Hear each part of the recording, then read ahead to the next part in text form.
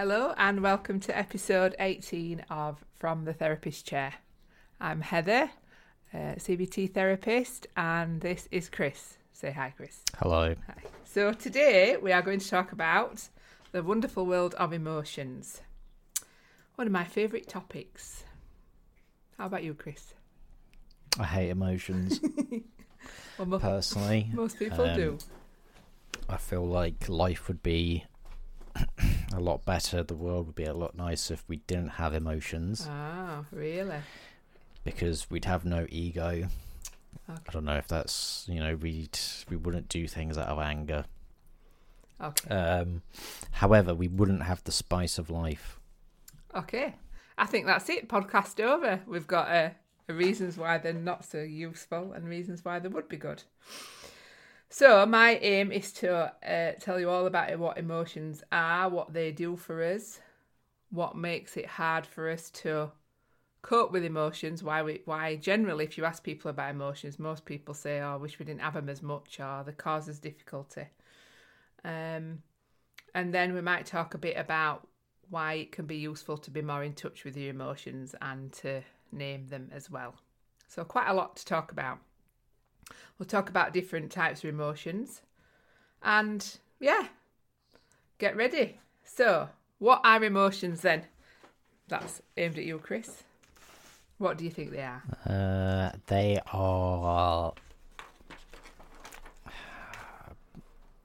responses from your brain doing things. All right. Okay.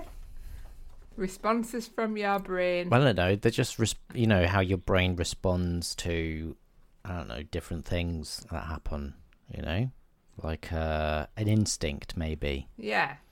So like a biological change. That's exactly what I was saying. Yeah.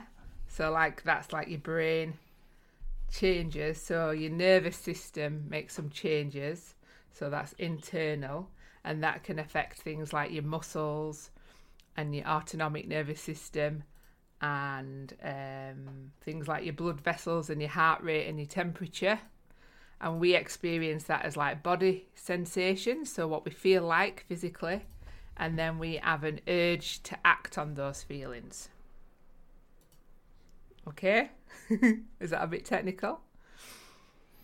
So there's the biological changes that happen automatically. So emotions are thought to be an inbuilt response that we've always had as when we first evolved as human beings. So we have them. We'll talk about what they do for us and why we might have them. But we have biological changes. We experience them in physical sensations. We have an urge to act. But then there are also expressions of emotions. So things like that's our facial expressions and body language. There might be words, so what we actually say based on how we're feeling, and our actions, our behaviour. So emotions, they're quite complex. There's a lot going off when it comes to emotions. And even if you just think about what basic emotions there are as human beings, if we say the basic ones are things like happiness, sadness, anger, shame, guilt and fear, disgust. There's also lots of other ones, lots of other names for emotions. So things like love and jealousy and envy and hatred and millions, tons. Well, not millions, but a lot. Disappointment. Can you think of any more? Surprise. Can you think of anything, Chris? Apathy. Apathy. Is that an emotion? Apathy, yeah. Frustration. Yes. That's the only one I've got. Regret. Disappointment. There's tons. Overwhelmed. The thing is, there's lots of different words. I've got like an emotion wheel here on my wall, which I really like. And not only does it look nice, it also reminds me that there's so many different emotions and also there's lots of different words. So if you think about anger, there's things like frustration, aggression, infuriated, annoyed, provoked, furious, indignant, etc. So there's lots of different words. So when it comes to emotions then, we know then that we have a physiological response to emotions. They tend to happen automatically. And then we have an urge to act, and they're expressed by either what we actually do, our behaviour, or by our thoughts, or what we say, by our facial expressions and our body language. So, why do we think that emotions are there then? Why do we need them? I like asking questions. Maybe because when I lived in a cave, like, you needed them to survive. Yes. Maybe. Was that last week? I'm still living in one. It's Yes. ongoing. Okay. So yeah, like emotions help us to they're hardwired, so they help us to survive. So fundamentally, if we go right back to bare bones with emotions, most of them are about survival. They're about helping us to fit in and communicate with others, and also to communicate to ourselves. So think about emotions, they motivate us and they organise us for action. So they motivate our behaviour, so they prepare us for action. They save us time, so they help in getting us to act in important situations. So emotions, because they're automatic, they're really helpful in that they just happen really quickly when we need them. So they keep us safe, and they can be really important when we haven't got time to think things through. So if we think about when you're in danger, so if we feel anxious or fear, it's an automatic response when we haven't got time to weigh up the different options. They just guide us into action straight away. And strong emotions help us to overcome obstacles. So that might be obstacles that we're setting for ourselves in our minds, or actually things that are happening around us. So emotions motivate us and help us get into action. They also communicate and influence other people. So if you think about facial expressions, so facial expressions are like hardwired aspects of emotion. They communicate faster than words. So you can raise an eyebrow, and people will often be able to read that quicker than they would by what you were saying. So if you watch people's facial expressions, they often say more than what words they're saying. Have you noticed that? That just reminded me of a science fiction based thing that I read, or basically like the whole thing is that the weird things about humans is that they use the same organ to speak and eat, which is a bit weird. And I think like most animals don't, when they communicate, they don't communicate with their food hole. Okay. It's Yes. like we communicate with our food hole, but we should also be able to communicate without it. Don't laugh at me. No, well, I was laughing at, one, food hole, and two, I was thinking about, chickens, they lay eggs and also urinate from the same hole. That's brilliant. That's a brilliant fact. That's efficient. Did you not know that? It's amazing. No, but that's 2 points of wastage, for them. And also pull from the same hole. 3 points. There's 3 points of wastage. Yeah. Whereas ours isn't really. Well, arguably, there's a lot of waste that goes into my mouth, and a lot of waste that comes out of it when it's open. So I guess maybe it's the same thing, but. Well, if we think about then, so not only is it what we're saying, because often what we say and what we're feeling can be different, can't we? We don't always say exactly what we're feeling.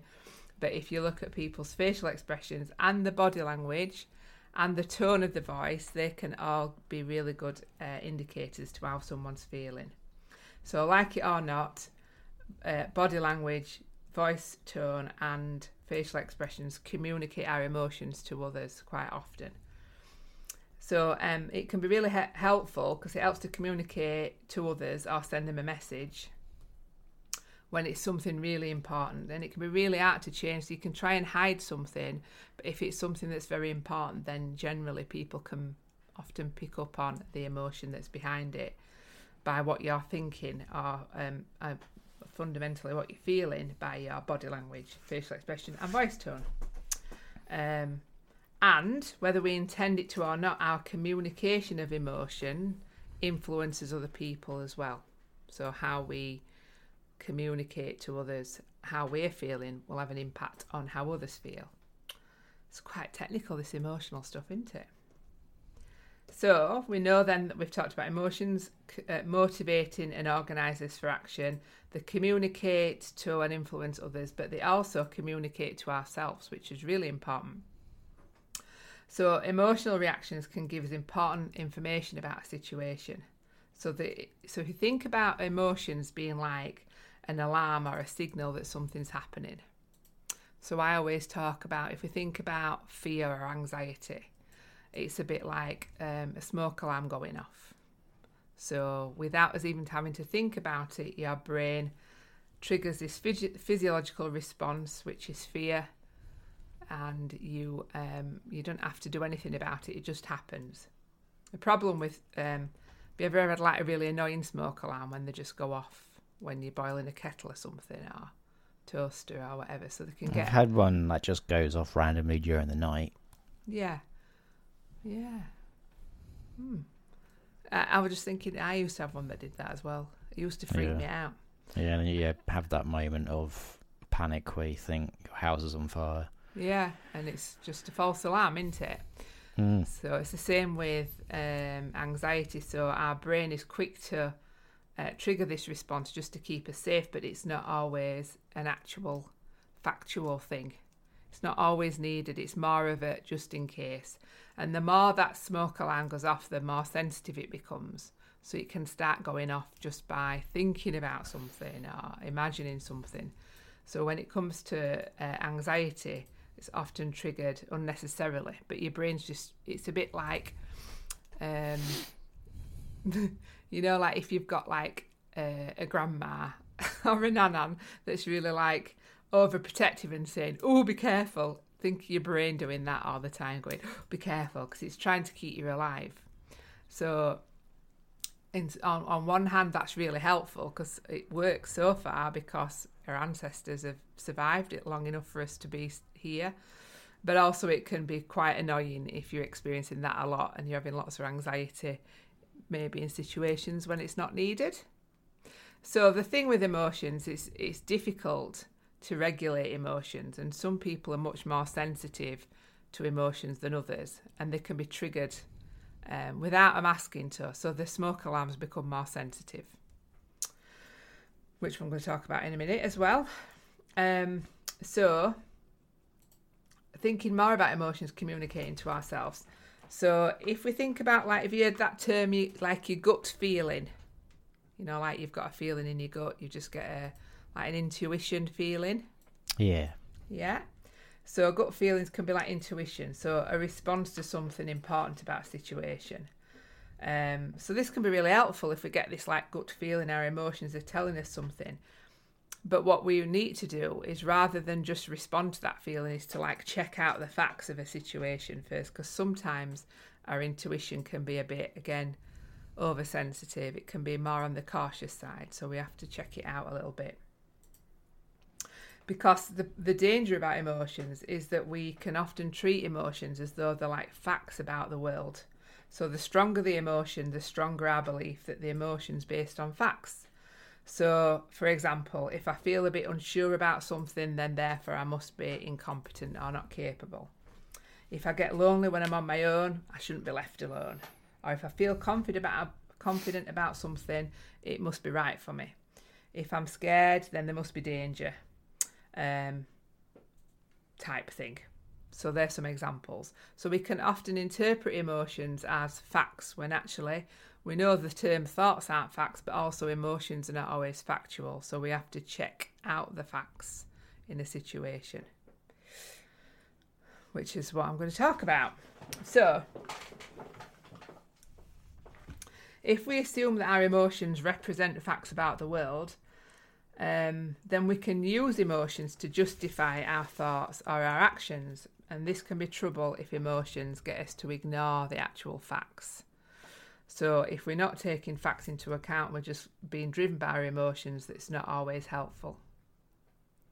And that's where people can get a bit caught up and unsure as to what to do and get sort of totally carried away by their emotions. And people often struggle to regulate emotions because they are they're tricky things. They're not always easy to manoeuvre.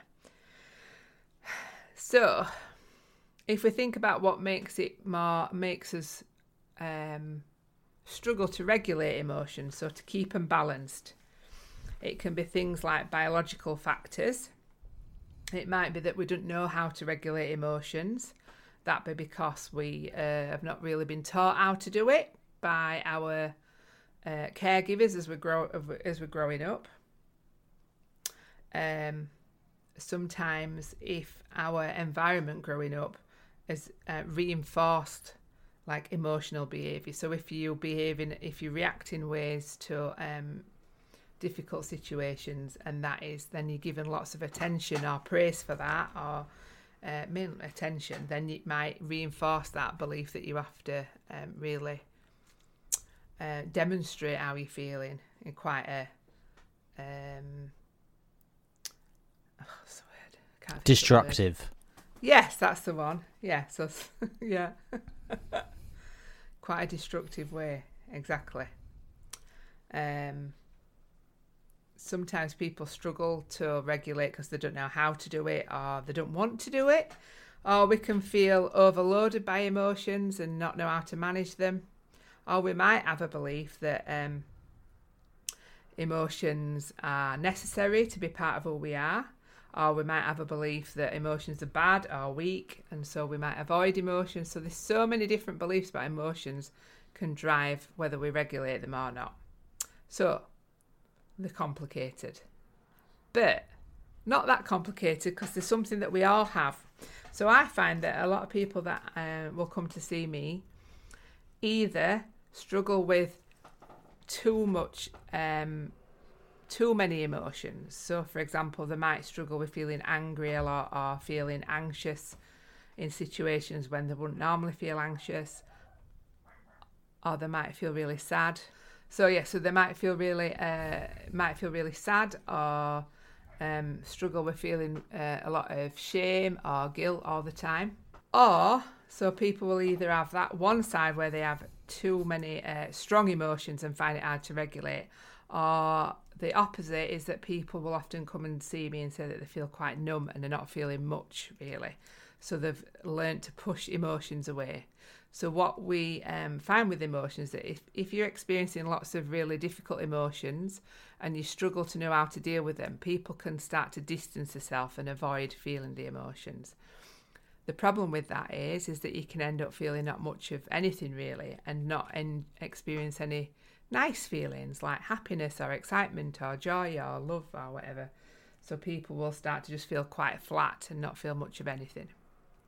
So it's really important to start to understand emotions and start to recognise them in you, and to be able to sit with emotions a little bit more. So noticing and naming emotions is really, really useful, which we're going to move on to. Any thoughts on that, Chris? Possibly. Nah, not really. So it might be answered in the next section. Okay. Well, so first of all, I'm going to move on to talking about noticing and naming emotions, and something called checking the facts and opposite action. But before I even do that, I'm going to talk to you about this book that I have been reading. I know you can't see it, but I'm showing it to Chris. Because the book itself is quite beautiful. So it's by Brené Brown, and it's called Atlas of the Heart.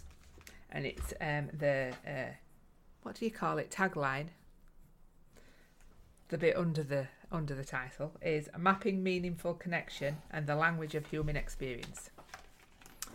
It's fabulous, I think. It's a really good explanation about a range of different human emotions, why we have them, why they cause us difficulty, how they're helpful, how they're not helpful, etc. And I just thought I might read a little quote out of here because there's some really good stuff.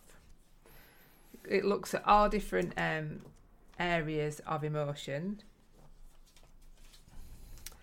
and if we talk about,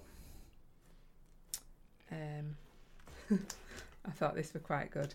So there's some really good little quotes in there about like the chapters are like called Places We Go. So like there is places we go when our heart is open, places we go when, just a minute, should be more organised, when we fall short, so things like shame, self-compassion, perfectionism, guilt, etc. Places we go when life is good, like joy, happiness, calm, tranquility, and I'll say one more. Places we go when things aren't what they seem, like amusement, nostalgia, cognitive dissonance, irony, sarcasm and paradox. Just a good little quote in here. There's some really good ones. So it says, do I have enough information to freak out? The answer is normally no. Will freaking out help? The answer is always no. But we still freak out about things, don't we, quite often? So if you want a book about emotions, if you want to understand your own emotions more and understand why you feel as you do and understand other human beings around you, because they're very difficult to understand, people, it's a book to get. Brené Brown, Atlas of the Heart. It is brill. And even just to get it and look at the front cover, because it's so pretty, it's worth it just for that. It's a good one to read.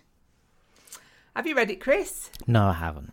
Oh, I think you should get it. But I have a question. What is the reason, right? Why would I ever want to feel shame? Oh, so interesting. So what do you think shame is? I don't know. But I know the feel. You know the feel. What does it feel like? Shameful. Where do you feel it?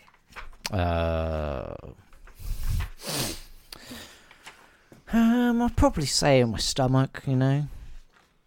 Yeah, so usually pit of the stomach type feeling, isn't it? Mm. Okay, so if we think about shame and why we feel shame,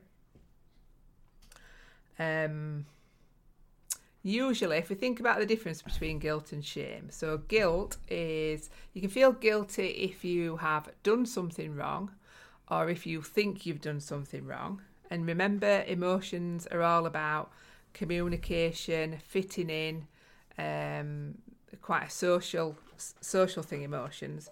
So if we think about guilt, that's all about us helping to learn from mistakes, make amends for what we've done, hopefully not do it again, so that we fit in. Doesn't always work because we can still do things even if we feel guilty. Shame is quite a really deep, hidden response that often we have. It can be shame about something that we've done or something we fear we've done, or it can be shame about a part of us that we want to hide. So that can be things like you might fear exposure of something really private about you that you don't want anybody to know, or it can be about a physical characteristic that you don't like, or it can be about a feeling of something that you feel that you are or should be competent to do, or you can feel shame for being reminded of something that you've done that's immoral or shameful that you've done in the past. So the things with shame, it's all words like that go with shame are things like feeling embarrassed or humiliated or self-conscious, or we can feel shy, etc. And if we think about all emotions, they're all about really helping us to fit in and to survive. And if we're in a group, so if we're in a tribe, so we're going right back to when we first evolved as human beings, then if we feel shame, then we're going to hide the bits of us that we fear might turn people off from us, so we'll stop people liking us, and help us to fit in more. So it's all about survival, really, if we go right deep down to where it comes from. So I only feel ashamed of myself because I want to fit in. Yeah, so if you want to fit in and you feel ashamed, then you're going to hide that shame to try and fit in, generally. So we tend to hide the bits of us that we fear that others will judge us negatively about. So if we think that people are going to reject us, or have rejected us before, or we feel that we're not good enough, or not as good as other people, or if we compare ourselves to others, if we think that we're unlovable, or that other people think that we're bad or wrong, or there's something wrong with us, believing that even physically that we don't fit in with other people, that we're too tall or short or fat or thin or ugly or whatever. Also, we can feel ashamed if we think that we've not lived up to other people's expectations of us, or that the things that we do or say are stupid or silly. There's so many reasons why things that prompt these feelings of shame in us, and it's such a strong feeling. So shame is something that can actually really shape how we behave and what we do. So think about things. If we're feeling ashamed, what sort of things, what actions might we do? How would we behave? Reclusive. Yeah. You'd avoid everything. Yeah, definitely. You'd be very quiet. Out of the way, secluded. Yeah. Yeah, not very outgoing at all. Yeah. So basically, you'd just be me. Okay, so you tend to hide away, avoid things, isolate yourself, withdraw, or you might sometimes, people, if they're ashamed, they might apologise a lot for the transgression or how they feel they are as a person, or they might avoid eye contact. So very withdrawn.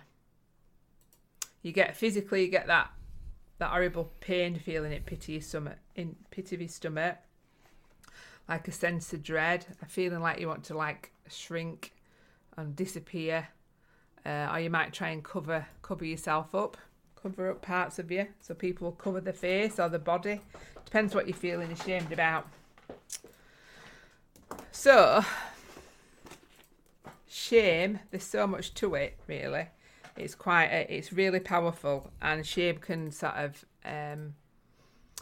manifest in lots of other behaviours. So not only hiding away, but not to get too technical, but all emotions can cause a secondary emotion. So a primary emotion might be shame, and the secondary emotion might be how you feel in response to that shame. So if you feel ashamed about something, that then might make you feel really sad, or you might feel really anxious about it, and then your behaviour can change according to that. So, for example, if you think about guilt, so say I'm driving and then there's a police car behind me and I feel guilty, even if I ain't done anything, which of course I wouldn't have because I'm an excellent driver. But say I felt guilty, then that might cause me to feel anxious because I'm feeling guilty, and then my behaviour might change in that I might start driving really slowly. I might start checking my mirror a lot to see if they're going to pull me over. I might, So each emotion that we experience can cause a secondary emotion, and the secondary emotion is usually the one that causes us difficulty. The secondary emotion is often a way of trying to avoid the primary emotion. I'm getting a bit technical here. Anyway, it's interesting though just to be a bit more aware of emotions and to notice what's happening and what's going on for you. So if you've talked about noticing shame, so something that can be really helpful to do. If you're thinking about, we all have these emotions. I might be struggling with certain emotions more than others. So what do I do about it? So in acceptance and commitment therapy, which is a type of therapy that's really useful and talks a lot about emotions and getting you to sit with emotions. So there's a book called The Happiness Trap by Russ Harris, which talks about noticing and naming emotions. So I'm just going to talk a bit about that chapter because it can be really useful. So if we ask, I often will ask clients to check in and notice what emotion they're feeling and where they're feeling it in the body, what it feels like, and then what you call the emotion. And some clients just get it straight away and say, "Oh yeah, I know that I'm feeling anxious, and I can feel it in my chest, and I have like my heart's racing, and it feels like really a horrible tight feeling in my chest, and it's anxiety." And some clients I ask about emotions and what they're feeling and where they feel it, and they've got no idea.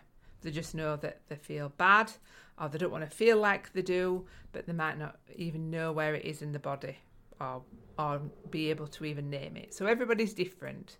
So some people have more emotional intelligence and are much more aware of what's going on in the body than others. So if we're going to work on accepting emotions, because they're a part of life, we can't get rid of them. All emotions have got a purpose. So if we're going to work on accepting them, you have to learn how to notice and name the emotions first. Okay? Does that make sense, Chris? Yes. Yeah. So how can we accept them if we don't even know what they feel like or what they are or where we feel them? So the first step is noticing what they are. Is to be able to label them and name them, and then to learn to allow these emotions to happen and to like open up and make room for them. And the final step in acceptance is then to use the emotion to make good use of the information that they're telling us, because if we listen to emotions, they're actually telling us something, but often we try and ignore them and push them away. So if we think about naming emotions, then the ability to be able to do this takes a bit of practice, yeah? And if you've been used to avoiding emotions or struggle with understanding emotions, then you might often feel like numb or hollow or flat or not really feel much at all. So then you're going to have more difficulty in noticing and naming your emotions. So it's useful to develop the skill for doing this, sort of like step by step, to do it gradually and keep practicing it. So learning how to check in and name your feelings is really useful. So I started doing this 8 years ago actually, and thinking, rather than like not really being aware how we're feeling, noticing different physiological changes. So noticing if I got like a tightness in my chest or like a feeling in my stomach, and trying to turn my attention towards it and see if I could label it and notice what the emotion was. So what am I feeling now? Whereas often what we will normally do is if we feel an horrible feeling in his body, we try to get rid of it. We don't want to feel it, so we might try and push it away and not feel it. So doing the opposite, people will often think, oh, well, that's just going to make it worse if I actually focus on it and bring my attention to it. But you'd be surprised in what a difference it can make. Which I'm going to tell you about what it can do. Okay. So, let's look then the benefits of learning how to notice and name your emotions. So this is taken from the Happiness Trap. So if you have the first thing that Russ Harris talks about is called vitality. So he's saying that if you have gone numb, or you've learnt to push your emotions away, or don't feel much of anything, or feel like flat, a lot of people talk about feeling flat or numb, learning how to access your emotions gives you this sense of vitality or coming back to life or feeling like you're a human again. And remember, feeling like you're a human again doesn't mean that you're always going to feel great, because being a human is not always easy, and difficult emotions are part of being a human. But you should also feel more joy and pleasure in things. So when we cut off or zone out or disconnect from our body, which helps to separate off painful feelings, to block them out, which we talked about, but it also stops us feeling pleasurable emotions and feelings like joy and happiness. So connecting with your body again gives you access to the full range of emotions which are painful, like sadness or anger or anxiety, but also pleasant ones like love and contentment and joy and excitement, etc. So there are benefits are that you can start to feel enjoyment in doing things again and pleasure from things. Feel free to interrupt me at any point, Chris. No, I'm just I'm just thinking of how it applies to me, Okay. So the third benefit of learning to notice and name your emotions is you have control over your actions. So the less aware you are of your emotions, the less control you have over what you do, your actions. So when we bring awareness to feelings, they tend to lose much of their ability to hook us and, as Russ Harris says, to jerk us around. So the more that we are aware of emotions, then the easier they are to control. So we control what we do rather than just feeling that we're being controlled by emotions. They also help us to make wise choices and good decisions. So there's so much research that shows that the more we access our emotions, the more effective our decision making is, and the more likely we are to make wise choices in life. That doesn't mean that you're never going to make a mistake again, but it means that if we listen to our emotions and we pay more attention to them, we can make better choices for ourselves. And this links into the thing around intuition, which I mentioned earlier, and trust and safety. So feelings in our body that alert us to threats and dangers that our conscious mind's not picking up, so our unconscious mind. So this is our intuition, our gut feeling. So we can put ourselves at risk if we allow ourselves to be taken advantage of. So the more we're in tune with emotions, the more we can start to listen to our intuition or our gut feeling. And that means that we're more likely to be safe and less likely to be taken advantage of by other people as well. So if you think about safety in your own body, so this is number 6, the benefit. If you ever feel unsafe in your own body, so if you feel scared of how your body's responding or reacting, so the best way to feel safer in your own body is to start to progressively explore it and practice better ways of handling the difficult feelings that you encounter. So if you don't do it, if you avoid emotions, then it feels like you talked about a cave at the beginning, Chris. It feels like a dark cave that's full of like really scary monsters that you want to avoid at all costs. So the more you start to get in tune with your emotions, the less scary it feels. And number 7 is success in life. So there's a direct correlation between being successful in life and what we call emotional intelligence. So handling your emotions effectively and making good use of them for motivation, for communication and understanding yourself. So learning to tune into your body and access your emotions plays a big part in emotional intelligence. And that can't 8, be true though. The emotions having success in life, because most CEOs of companies are psychopaths. Well, that's a generalised sweeping statement. Well, it's not generalised. It is like highly likely that if you're, a part of a successful company and the decision maker, yes, there's been assessments that these people are psychopaths. Yeah, because you have to be cutthroat and make decisions that will literally ruin people's lives. That's true. So we're talking about success in life, not just success in business. So there might be good in business. So you mean like maybe life happiness, not success in terms of like monetary. That was my mistake. I thought you meant monetary success gain. in life. And success in life doesn't particularly mean success in the workplace, does it? And being able to hire and fire people at will. To be honest, in that case, maybe a few years ago, I should have really been a CEO of a company. Yeah. I missed my opportunity. You did. You missed it because you're too in touch with your emotions now. Bollocks. But then you might not have been, even if you were successful at work, you might not have been successful in any other areas of your life. So, I would have been a billionaire, though. Not maybe. Necessarily. Not necessarily. Yeah, I guess so. And it doesn't always bring happiness. I don't know. A big yacht would make me pretty happy. But if you're a cutthroat sociopath, then maybe nothing will bring you happiness because you've not got the ability to feel emotions. Still have a yacht, though. Yeah, but you might not be able to enjoy it. You might just go, yeah, I've got a yacht, but don't really get much pleasure from it. It's all right, isn't it? Who knows? Yeah. I don't think it's anything we ever have to worry about, Chris, because it's unlikely to happen for you or for me. Oh, come on, I've still got plenty of years left. If you ever get a yacht, just don't forget who you do a podcast with. That's all I'm saying.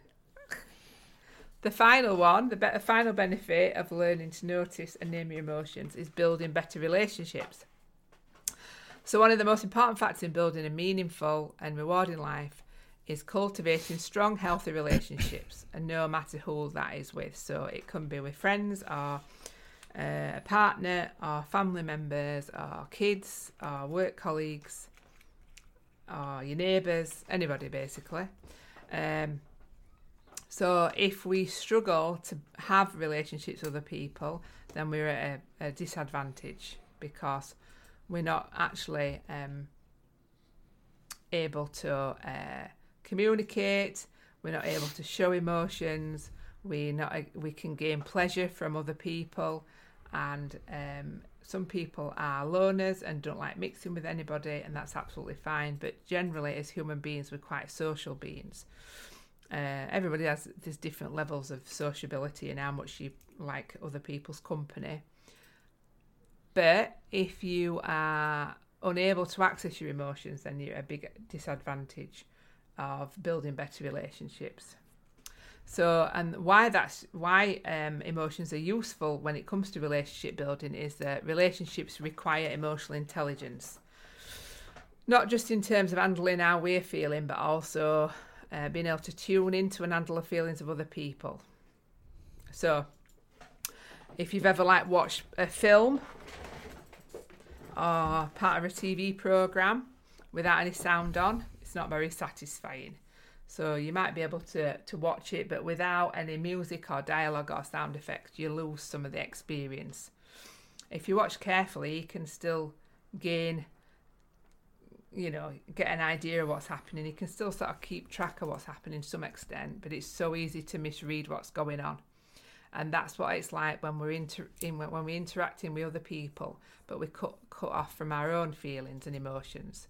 So it can lead to conflict and tension and difficult interactions with others because we can easily misread what they want or don't want, what people's intentions are or how they're feeling, or we fail to see how our behaviour is affecting other people. So it's really important when it comes to relationships that you're able to tune into how you're feeling, and that helps us then to tune into how other people are feeling as well, which is really important when it comes to any form of relationship, to have some sort of understanding about how others might be feeling. Okay. There's a bit of do you want a bit of neuroscience? I think we should have a bit of neuroscience. If it's going to be digestible for me, yeah. I think so. Right, so when we put what we are feeling into words, this activates part of the prefrontal cortex. So that's a portion of our brain directly behind our forehead at the front. Okay, so this has got a moderating effect on other parts of the brain that are stirring up our emotions. So an effect is often described as damping down or putting the brakes on emotions. So in other words, when we notice and name our emotions, they lose a lot of their ability to cause us difficulty. They're still there, but they have less impact.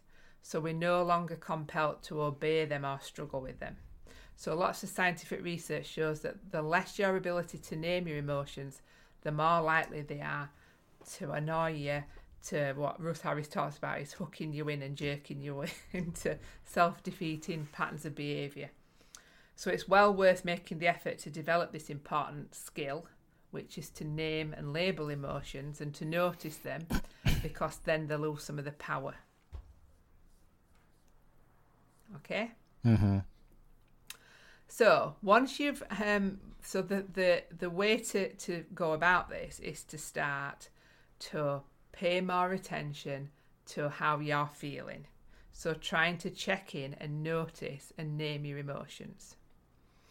So it might be to say like, right, every morning when you wake up, to sort of check in, do a little scan of your body and to notice how you're feeling and see if you can give it a name to label your emotion. So getting into a pattern of doing it. So you're trying to identify if you're feeling quite numb or if you're feeling any anxiety, or you're noticing feeling sadness, or you're feeling happy. So trying to get a better sense of emotions that you're feeling. Okay, so we're trying to get to a point where you are more aware of how you're feeling and you can label it. Okay. So one of the ways that I teach people, a really good way of sort of doing this, is to use music as a way of bringing up emotions, because music's a really good. Most people like music, generally, not everybody, but most people do, and music's a really good way of accessing emotions. So if you think about one of your favourite songs, or some music that you like, there'll be a reason why you like it, and it's usually it generates some certain emotions for you. And throughout that emotional experience, you'll notice thoughts that go through your mind, and it might be memories, it might remind you of people or things that have happened.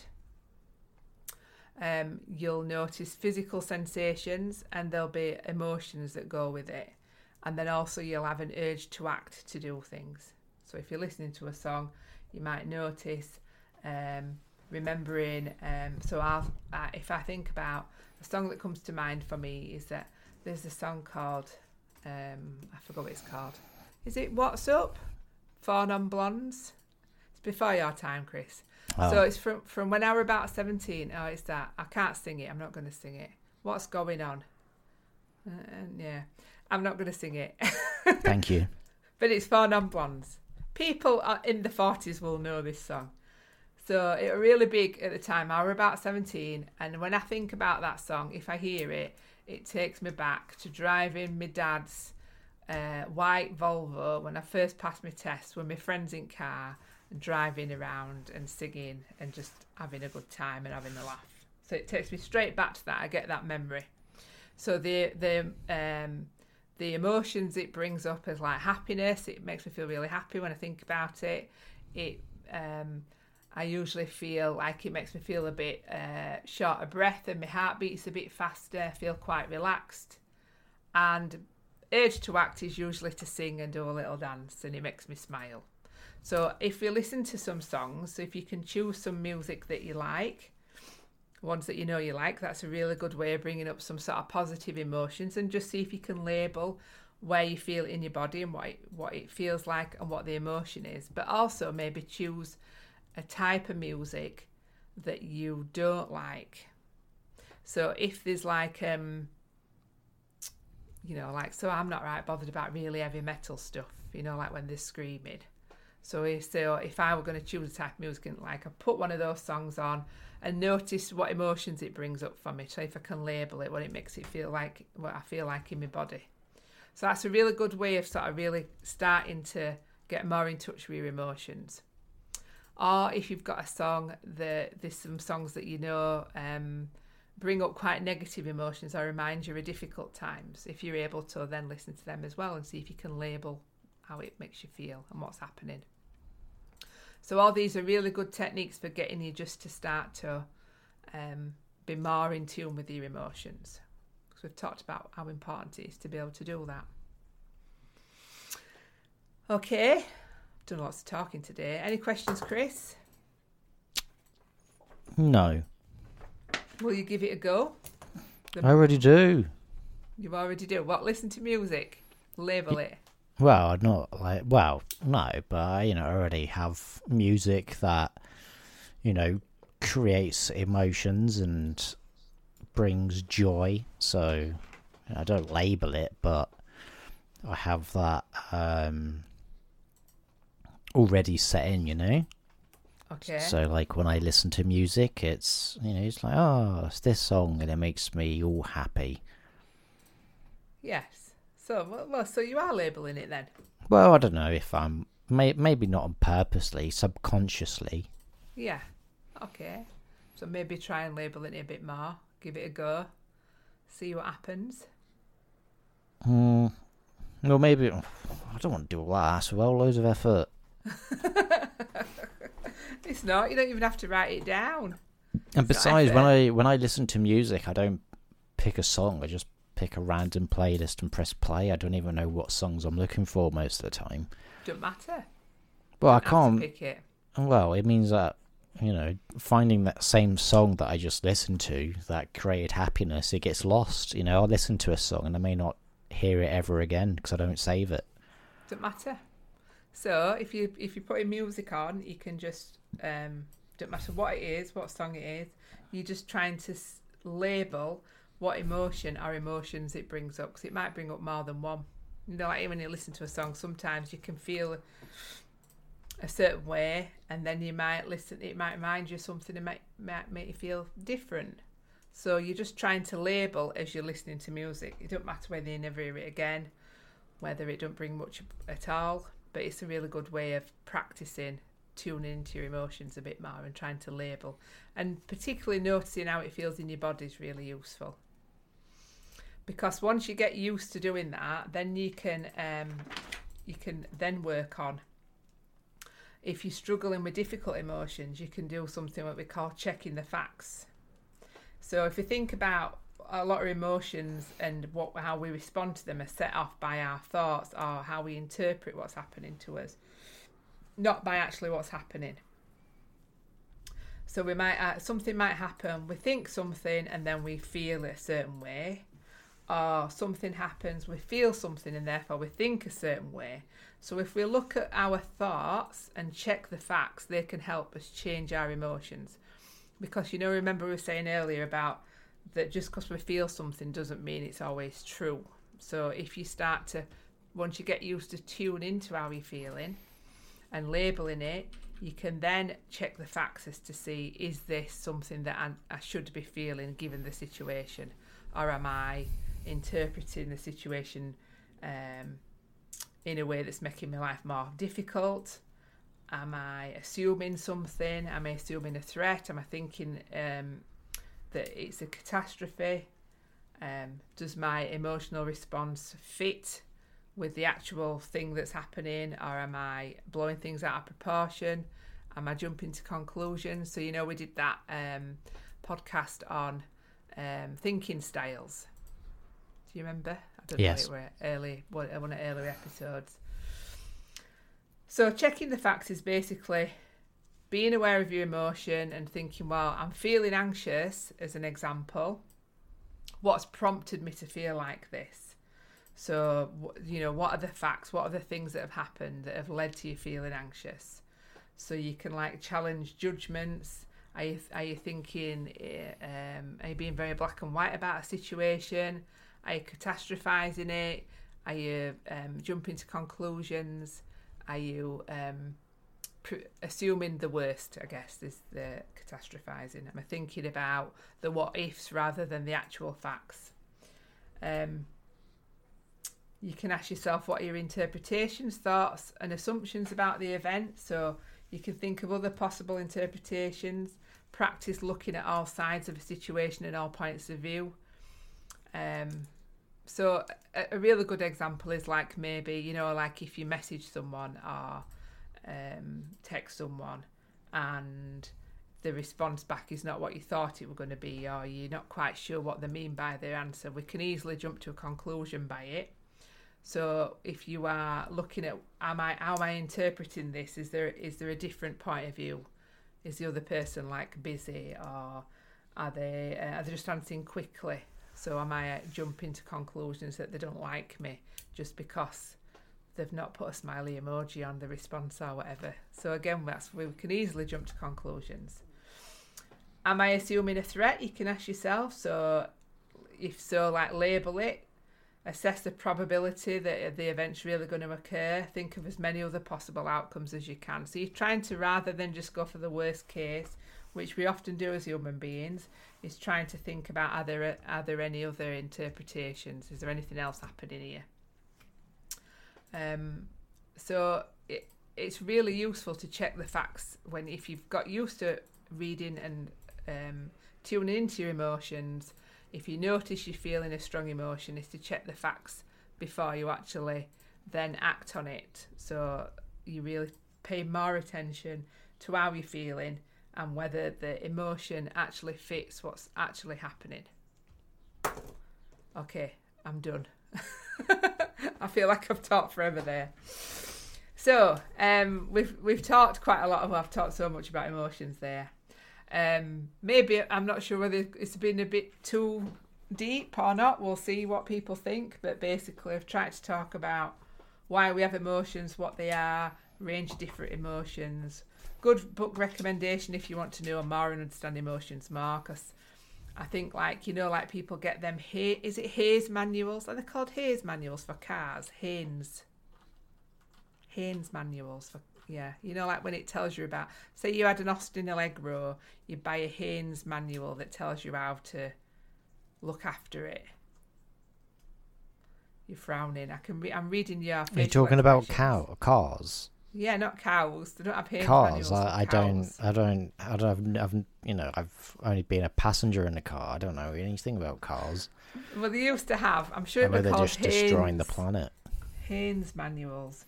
I'm right. I'm just going to Google it. Wait a minute. Haynes manual. Haynes.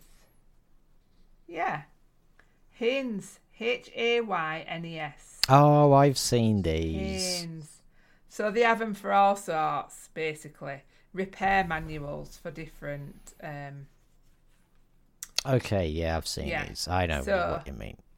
Yeah, so if they've got Haynes manuals for different different engine types and stuff, if we think about this Atlas of the Heart is like a Haynes manual for human beings, that's how I would like to put it.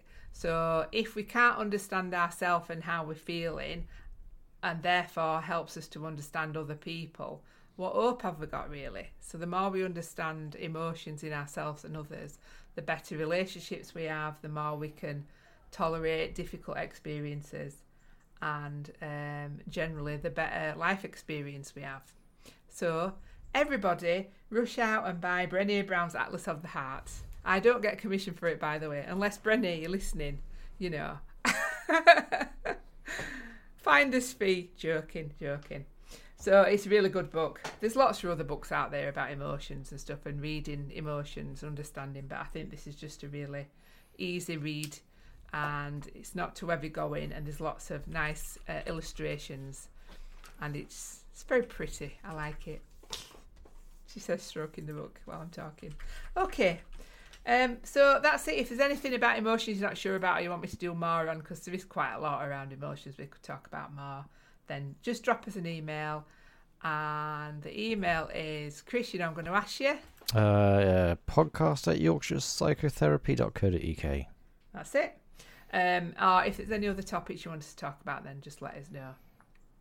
That book is also available on Kindle and as an audiobook. Oh, is it now? Oh, interesting. I might download it as an audiobook for my holiday then. That'd be good. I might as well. I've got 1 credit to use, so I might use it on this. Go for it. And then we can do another podcast on Chris's findings of Atlas of the Heart. A book report. A book report. Hey, we could do a book review. That'd be good. We haven't done one of those before, have we? Can it be a book that I actually want to read and not? Actually, no way. That I'd just be starting a book club. No one. You're telling me that you don't want to read Atlas of the Heart? Well, I'm slightly interested. So, I've gone from no interest to slight. So you've done a good job. Okay. All right. Okay. You see, I should have been a saleswoman. Okay. Fabulous. Right. Thank you. Do we know what we're talking about next time, Chris? Yes. What are we doing next time? We'll find out. Oh. Am I going to find out? Well, you have to pick. Okay. Right then. So it'll be a surprise next time then. 'Cause Yeah. It'll probably be a surprise for me as well. Okay, thank you. If you've listened, I hope you've enjoyed it. And send us some feedback if you like. That would be nice. Same email address. Thank you. Goodbye.